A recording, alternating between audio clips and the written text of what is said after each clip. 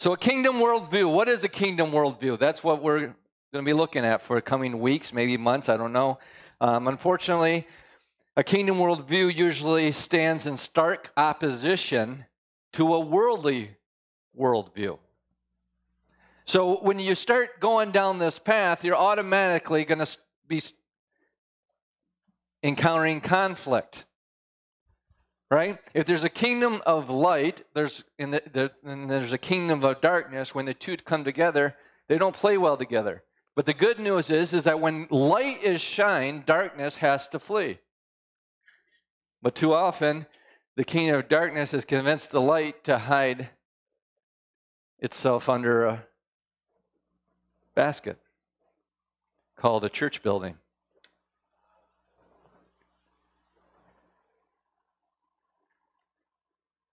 But this cosmic conflict, I mean, if you look at the world today, if you watch the news and media and all these things, this cosmic conflict is continuing to wage. I mean, it's the spirit of Antichrist being revealed in the earth. And there's been times in history when it's been great, and then the church rises up and it becomes weakened.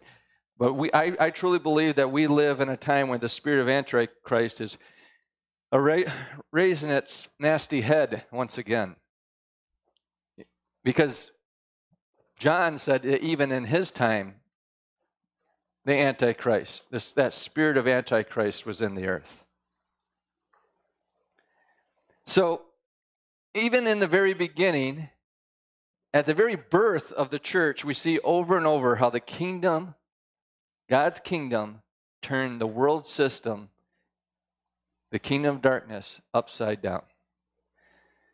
In Acts chapter 17, verse 2, verse 4, Paul, as his custom was, went into them and for 3 Sabbaths reasoned.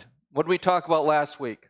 God's way is reasonable. He says, come, let us reason together. We're going to talk about this more next week. But Paul went in and reasoned with them from the scriptures, explaining and demonstrating that the Christ had to suffer and rise again from the dead. He not only explained it, but he demonstrated it. How did he demonstrate it? By unusual signs and wonders, the Bible says. Man, some of the stuff you read that the Apostle Paul did, and then you read that he did unusual signs and wonders. What's an unusual miracle? I think all miracles seem unusual. Maybe miracles were so common that you could tell the difference between an unusual one and that's just a common miracle. I don't know. But he demonstrated it. See, it's just not the knowledge. It's just not the reason. It's evidence shown in power that Jesus is alive. So he's explaining and demonstrating that the Christ had to suffer and rise again from the dead, and saying, this Jesus whom I preach to you is the Christ. And some of them were persuaded, and a great multitude of devout Greeks and not a few leading women joined Paul and Silas. This Jesus whom I preach is the Christ. Do you remember what that means? He's the anointed king. Right? Jesus Christ. Christ means Messiah. Means the anointed one. He's the anointed king. He's the anointed prophet. He's the anointed priest. But the Jews who were not persuaded, becoming envious, took some of the evil men from the marketplace and gathered a mob, set all the city in an uproar, attacked the house of Jason. Look at that. This is nothing new. When people reject Jesus, they gather around them evil people and create an uproar. They set the whole city. Sounds like a riot. Sounds like Antifa. They reject that Jesus is the king. And they set this mob, they gathered a mob. They set all the city as an uproar and attacked the house of Jason and sought to bring them out to the people. But when they did not find them, they're talking about Paul and Silas, they dragged Jason and some of the brethren to the rulers of the city, crying out, "These who have turned the world upside down have come here also," or come here too. You got to watch who you're hanging around. Because they're going to be coming for you just as much as they're coming for me. Verse 7, Jason has harbored them, and these are all acting contrary. They're acting contrary. Why? They're acting contrary to something. They're acting contrary to the decrees of Caesar. Because Caesar is Lord. Saying there is another king, Jesus. Is that the gospel that you have been taught? That Jesus is the King of kings and the Lord of lords. He's the King of all. See, the gospel is the good news of a king and his kingdom. It's the gospel of the king and a kingdom. And as citizens, children of the king, not only are we to adjust our worldview to match God's, but it is our mandate to proclaim and transform the world through the power of this truth.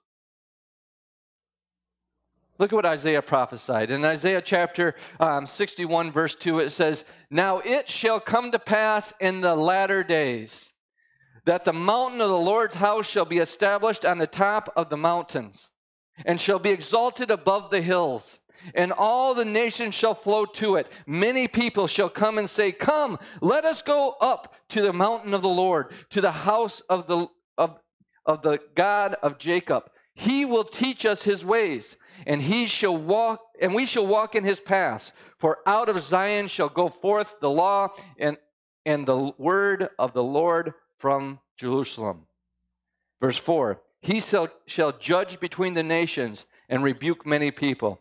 They shall beat their swords into plowshares and their spears into pruning hooks. Nation shall not lift up sword against nation, neither shall they learn war any more." So who is Zion in this prophecy? Who is Zion and who is Jerusalem? It's talking about this is happening in the last days. Not the end of days, or not when days are ended, but in the last days. In the last days, this is supposed to be happening. See, a lot of people say that this is in the millennial reign of Christ. Well, then that means that the days of the church age is over. This is saying, in the last days, these things shall come to pass. So who is Zion and Jerusalem in the last days? In Hebrews chapter 12, verse 22 and 24, it says, "But you have come to Mount Zion and to the city of the living God, the heavenly Jerusalem, to an innumerable company of angels, to the general assembly of the church of the firstborn, who are registered in heaven, to God the judge of all, to the spirits of just men made perfect, to Jesus the mediator of the new covenant, and to the blood of sprinkling that speaks better things than that of Abel." So who is this who is Zion? Who is this new Jerusalem in the end of days? In Hebrews, it's saying that it's the church. The general assembly in the church of the firstborn is the Mount Zion in the heavenly Jerusalem. See, this is talking about people, not buildings. A city is made up of people. God wants people, and nations are made up of people. And when will this happen? It will happen in the last days. What days are we living in? Amen. When did the last days begin? on the day of Pentecost. Peter said, "And it shall come to pass in the last days, says God, that I will pour out my Spirit on all flesh." So what day are we living in? Joel said, Peter was repeating a prophecy of Joel, that when God pours his Spirit upon all flesh, that is evidence that we are in the last days. So on the day of Pentecost, when God poured his Spirit upon all flesh, we began the last days. We are in the last days. So we are living in the days that they prophesied about. Isaiah says that in the last days, the mountain of the house of the Lord will be put above all the high places, the mountains, the hills of the world. See, you need to get this teaching that we did about a year ago. It was entitled "Working Together, Building the Kingdom," because in that we show how these high places are the places of influence in the world. It's free. Get it. Write it down. We'll have them make it for you. Go online, find it, our website. But in this teaching, we show that how these high places are the places of influence in the world. And it's saying that in the last days, the mountain of the house of the Lord will be put above all the high places in the world, and people will stream to it to learn his ways. See, Isaiah says that in the last days, the ways of the Lord will have the dominant influence in the nations of the earth. He's waiting for his enemies to be made his footstool.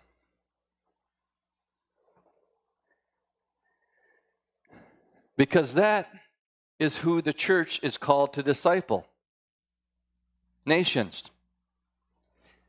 We are called to disciple nations. We are called to disciple nations. Jesus said, "All authority has been given to me in heaven and on earth. Go, therefore." Therefore what? Because he has all authority now. "You go, therefore, and make disciples of all the nations, baptizing them in the name of the Father and of the Son and of the Holy Spirit, teaching them to observe all the things that I have commanded you. And lo, I am with you always, even to the end of the age." Amen. And what Jesus judges when he comes back is interesting also. In Matthew chapter 25, verse 31, it says, "When the Son of Man comes in his glory and all the holy angels with him, then he will sit on the throne of his glory. All the nations will be gathered before him, and he will separate them one from another, as a shepherd divides his sheep from his goats. And he will set the sheep on his right hand, but the goats on his left." There are sheep nations and goat nations in the earth. The church is called to disciple nations. We are called to take goat nations and make them sheep nations. Jesus will divide the sheep nations from the goats. The church is called to disciple nations, and this is having a kingdom worldview. This is why it's so important to have a kingdom worldview. How will we be able to disciple nations if we ourselves do not have the knowledge of what God's kingdom is?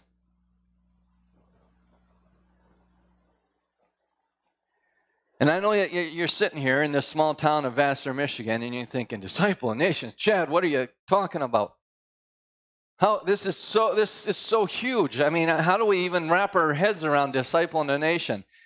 And it does sound like a big task. And how do we disciple nations? Well, it starts in your own family. It starts in your own family by teaching and guiding them in the ways of Jesus. And then it's believers getting involved with our schools and local government. It's building businesses with a bigger vision than just profits. There's nothing wrong with profits. But God has such a bigger vision for businesses than just profits. And if you do things God's way, you profit. Chick-fil-A, Hobby Lobby, we can name some others. Some guys with big beards that make a goofy duck call. The list could go on and on. But because, I'm getting ahead of myself, but because we don't think that our faith has anything to do with business, we lose His blessing on our business life.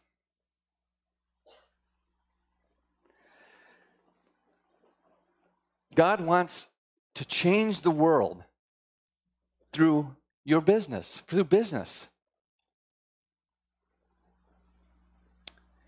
It's bringing the creativity of God into our arts and our entertainment and demanding and delivering truth in our media. It's the church proclaiming the kingdom and doing their parts as individuals, making the whole body of Christ. It's individuals working together, representing the whole body of Christ within the earth. It's understanding that Jesus' main objective was not to get people into heaven, but to get heaven into people. At Charis NTC, we have a mission, and our mission is to proclaim and expand the kingdom through the gospel of the Lord Jesus Christ. That is our mission. Our mission is to expand the ways of Jesus within the earth. Our mission is to have influence in the earth, transforming culture and structures in this earth. And our method to achieve our mission is activating the church. That's your part. It's activating the church in the grace and faith of Christ to take their vocation to their location, affecting the situation for the kingdom of God. See, there are different spheres of cultural influence within the earth. And there's 7 that we pull out. You probably could add another one if you want to say the health industry now, and science and health, right? How about some believer get out there and eradicate cancer? Why not? Why are we waiting for the world to do it? But these spheres of influence in the earth is religion. And religion, I mean the institution of the church. And then you have the family. I'm telling you, as you go through this list, you can see how every single one of these are under attack by the kingdom of darkness. The destruction of the family. I'm not prepared to talk about this right now.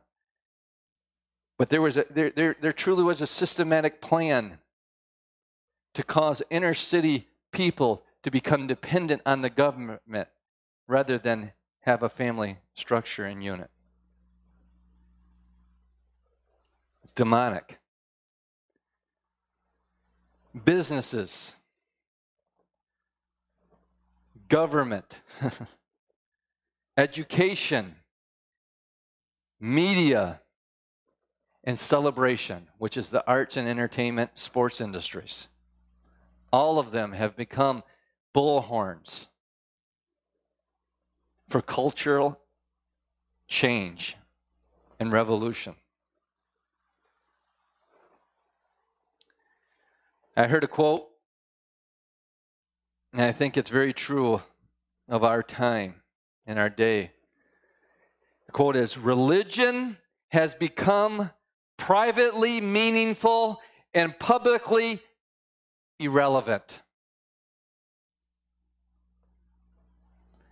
Did you get that? Religion has become privately meaningful and publicly irrelevant. We have compartmentalized our lives. The message of the church has been bring people to church rather than bring the church to people. Compartmentalization leads to a hypocritical life. We act one way on Sunday, and then we think we have to act like the world to succeed the other 6 days of the week. Most believers don't let their spiritual life flow into their business life. After all, right, we live in a dog-eat-dog world, right? Sweet little Jesus has nothing to do with business transactions, does he? There's no room for Jesus. Because if we don't check our faith at the door, our faith might keep us from succeeding in business. We justify this by saying, what shall we eat? What shall we wear? We make excuses for excluding our faith because we need to provide for our family. And Jesus will get in the way of a successful career, even though he has promised, seek ye first the kingdom of God and his righteousness, and all these things shall be added unto you. We are told that Jesus has no place in our schools, so we let them teach our children about sex. We let boys and girls go into whatever bathroom they choose, and then we pay for universities that spend more time indoctrinating our kids and trying to convince them that there is no God than actually educating them. And we do it all for a mere 60, 100 grand a year. We pay them to do this. 1 in 4 students that go to college, go to university as believers, are no longer believers when they graduate.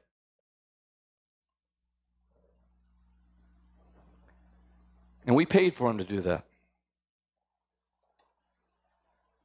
We paid them to persuade them to walk away from Jesus. We have believed the lie that the separation of church and state is in the Constitution. It's nowhere in the Constitution.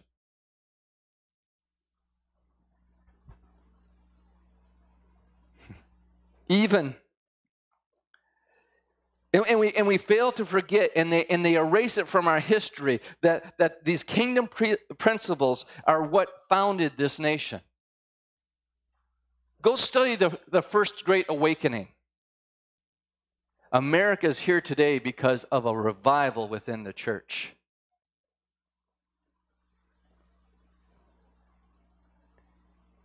Even though God shows up in our Declaration of Independence, we hold these truths to be self-evident that all men are created equal, that they are endowed by their Creator with certain unalienable rights, that among these are life, liberty, and the pursuit of happiness.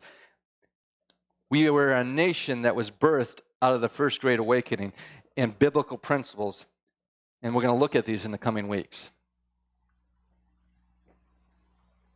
Again, we are told our faith should not show up in our entertainment. After all, God is the universal party pooper, right? That's God's job. God's job is to wreck all of our fun. He's to steal all of our happiness, right? We forget that the authors of some of the greatest literature, art, music, credited God Almighty as inspiration for the greatest masterpieces that the world has ever known.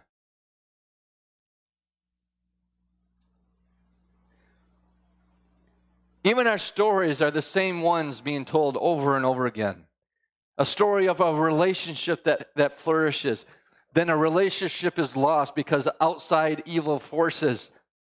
Then a hero seeks to save and rescue the damsel in distress. He's even willing to lay down his life for his love. That's about every single movie you could ever watch. They're telling that story in some fashion.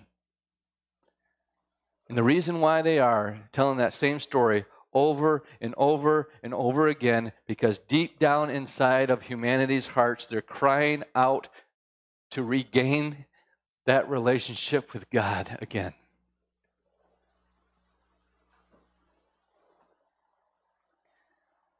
The world in the kingdom of darkness loves the compartmentalized spirituality. God in the four walls of the church building. Keep them there and everything's fine. Until they control everything else, then they'll come for the church building.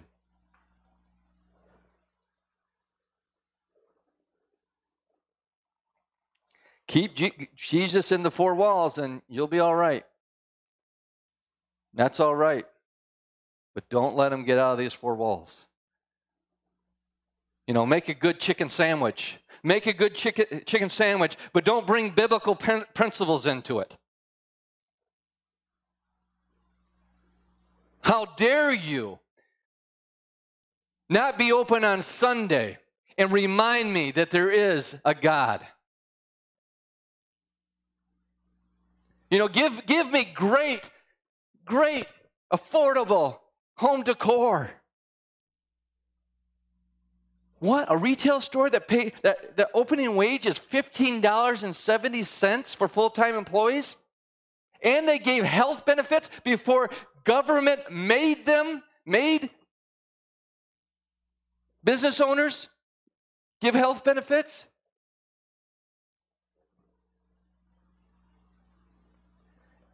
But wait a minute, they're closed on Sundays too.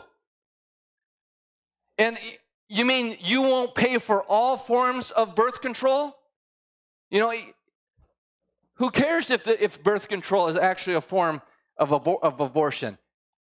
How dare you not give me that freedom? How dare you place your morality on me? Where does morality come from? We're going to be talking about that. You can't have morality without God. It's don't let anybody say, I'm getting all over. Don't let anybody say to you, don't put your morality on me. It's not your morality. Tell them it's not my morality. This isn't something that I made up. This is God's morality. There are things in God's morality that sometimes I don't really like, because right now I'd like to punch you in the nose.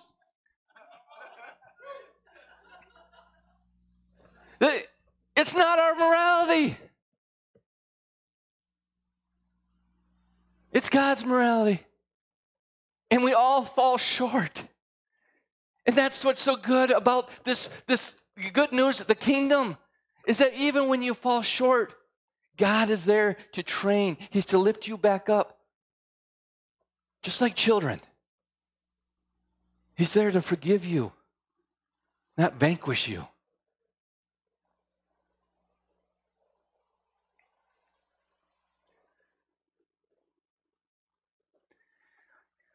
You kneel before the game to pray.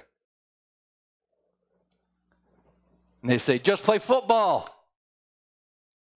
Just play football. Your faith has no place on the field. The kingdom of darkness demands that faith be hidden in sports and entertainment. But kneel to protest America and law enforcement and wear socks that have pigs dressed like cops, and the world celebrates you and says this is a perfect place to demonstrate and protest. Make great duck calls. Create a beard frenzy. But don't be praying, especially in the name of Jesus. Have an awesome home improvement show, but don't be talking about Jesus. The world loves a compartmentalized spirituality. They want you to leave Jesus in the church and do not affect our culture with it, because they're afraid.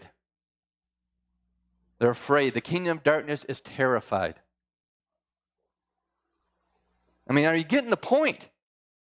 The kingdom of this world will use everything it can to get you to compartmentalize Jesus into into this building on Sunday.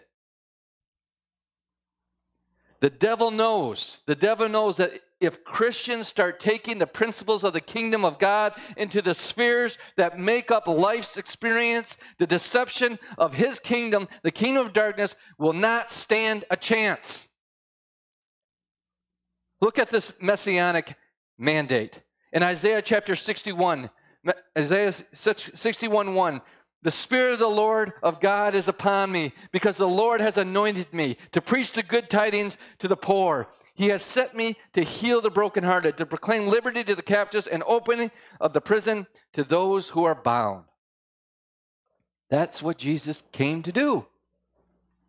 But what's our part? We're going to see that in just a second. He came to proclaim the acceptable year of the Lord and the day of vengeance of our God, to comfort all those who mourn, to console those who mourn in Zion, to give them beauty for ashes, the oil of joy for mourning, the garment of praise for the spirit of heaviness, that they may be called trees of righteousness, planting of the Lord, that he may be glorified. That's what he came to do with you. You are trees of righteousness, that God might be glorified. Planted. Where are you planted? Right here in this earth. And here are we. And they. Who's they? Who's the they they're talking about? And they shall rebuild the old ruins. They shall rise up from the former desolation. And they shall repair the ruined cities, the desolations of many generations. Who are they? The ones that were captives, the ones that were brokenhearted, the ones that were poor, those that are now set free, those that have been healed, those that are rich in the good news of the kingdom. The very one that those are the very one that God has called to rebuild the devastation of the world.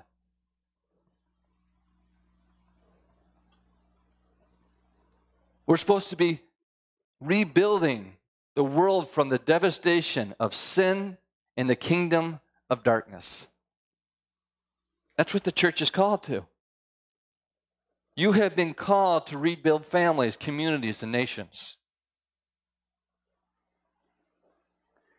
Ephesians chapter 4, verse 11, it says, and he himself gave some to be apostles, and some prophets, and some evangelists, and some pastors and teachers for the equipping of the saints, for the work of the ministry and the edifying of the body of Christ.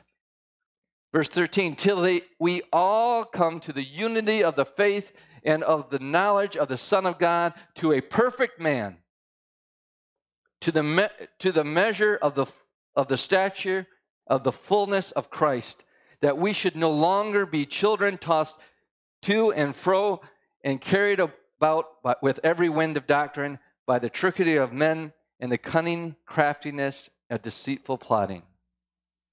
If you understood what the kingdom of darkness is up to in this day and age, this describes it very accurately. Cunning craftiness and deceitful plotting, trickery of men.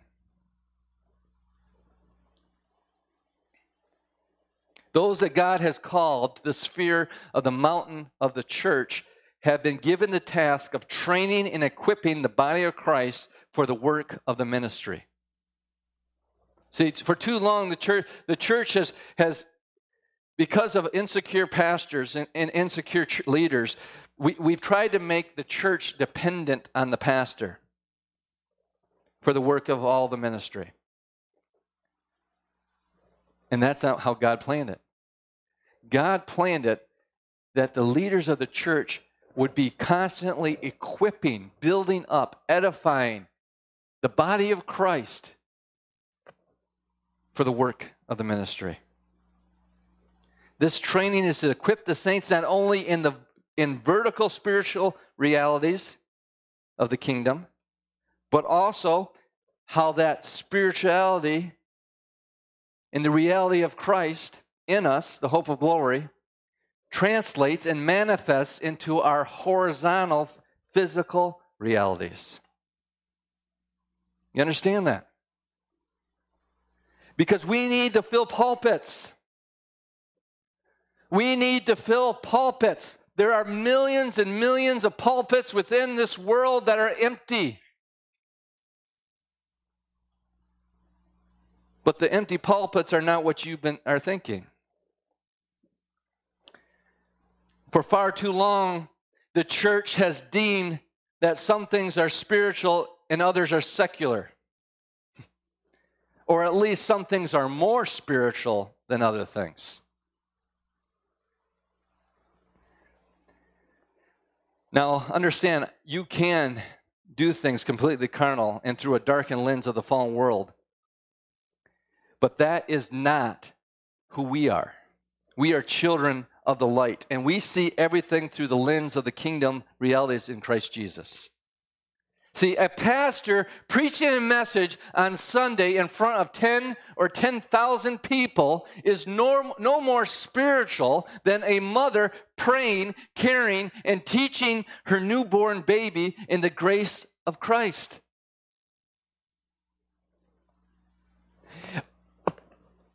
Someone that is called to plant a church, start a church, is no more spiritual, has no more calling of God on their life than a Christian that has a plan to start a business to radically change the world. See, we compartmentalize things. We think certain things have more value in the kingdom of God than others. What I'm doing right now has no more value than a believer in the entertainment industry, than an artist being creative for the glory of God, than a politician trying to bring freedom and keep liberty for its citizens, than a mother and a father raising a family, than a business owner that is looking to provide value to people and hopefully be able to provide incomes for people and bless them.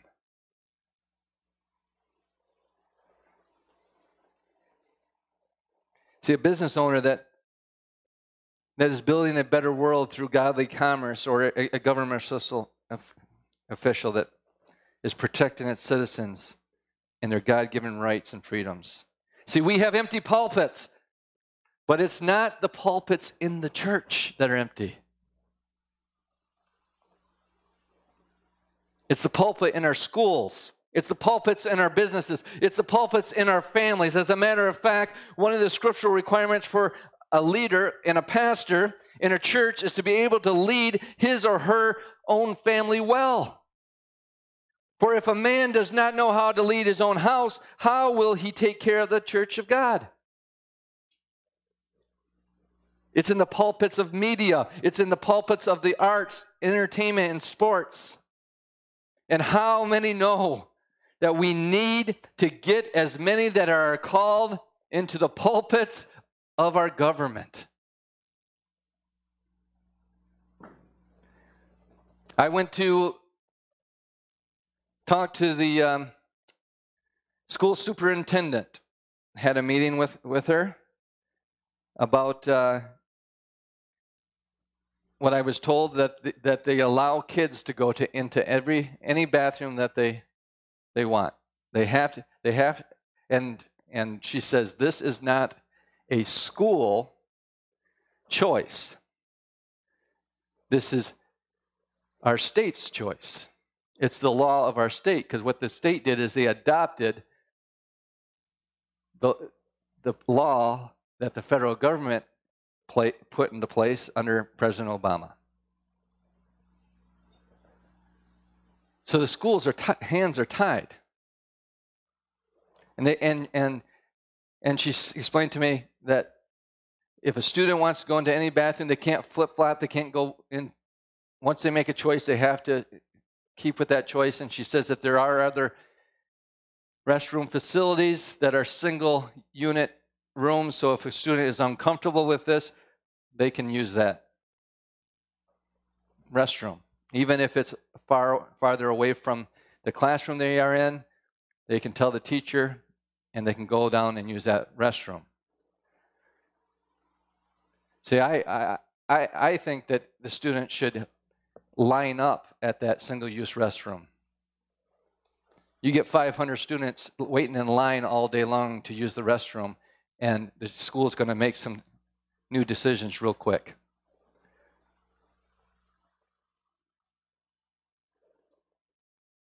Students that are in here this morning, those schools are just as much yours as anybody's.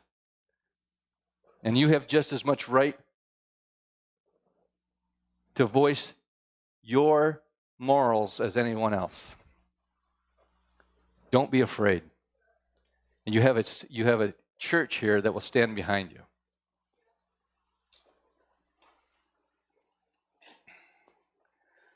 God is passionate. God is passionate about all those areas of life. He's passionate about all those areas of life as much as he is about religious institutions. That is why he has set those to train and equip the body of Christ for the work of the ministry, to take his ways into all the earth. Can I have the worship team come up? See, in the next 2 weeks, this is what we're going to be looking at. And I guess it's Fifth Sunday next week, so we're going to have Pastor Tom preaching next week, which is awesome. And then we're going to pick up, and we're going to be looking at what did Jesus mean when he said he would build this church. He would build his church, He would build his church, and the gates of hell would not prevail against it. What did Jesus mean when he said that? In closing, I want to read to you an essay that I came across, that I read. And I want you to think about it as we think about the mandate of the kingdom of God that we have upon us. In 1973, the Supreme Court said it was okay to kill unborn babies. Since then, we have killed more than the entire population of Canada. And it continues. A woman's choice. Half of all those who have died in their mother's wombs have been women. They didn't have a choice. It's called abortion. Me, I go to church. The minister preaches. I go home. That's what Christians do now. First, it was in dingy, dirty theaters, then convenience stores, then grocery stores, then on television. Now it's in the homes of millions via the internet. It's called pornography. Me, I go to church. The minister preaches. I go home. That's what Christians do now. They call it no fault. Why should we blame anyone when something so tragic happens? Haven't they already suffered enough? Half of marriages in America end this way. The children suffer, the family suffers, and the family breaks down. It's called divorce. Me, I go to church. The minister preaches. I go home. That's what Christians do now. At one time, it was a perversion. We kept it secret. We secured help and hope for those who practiced it. Now it is praised. We have parades celebrating it, and elected officials giving it their blessing. Now it is endowed with special privileges and protected by special laws. Even some Christian leaders and denominations praise it. It's called homosexuality. Me, I go to church. The minister preaches. I go home. That's what Christians do now. It used to be an embarrassment, a shame. Now, a third of all births are to mothers who aren't married. 2/3 of all African American children are born into a home without a father. The state usually pays the tab. That is why we pay our taxes, so that the government can take the place of parents. After all, government bureaucrats know much more how to raise the children than parents do. It's called illegitimacy. Me, I go to church. The minister preaches. I go home. That's what Christians do now. At one time it was wrong, but then the state decided to legalize it, promote it, and tax it. It has ripped apart families and destroyed lives, but just look at all the money the state has raised. No longer do we have to teach our children to study and work hard. Now we can teach them that they can get something for nothing. We spend millions encouraging people to join the fun and excitement. Just look at the big sums that people are winning. They will never have to work again. It's called gambling.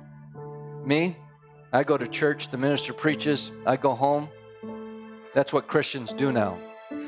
Not long ago, Christians were the good guys. Now any positive image of Christians in movies or TV is gone. We are now depicted as the bad guys, greedy, narrow-minded hypocrites. The teacher can't have her Bible on her desk, but she can have Playboy.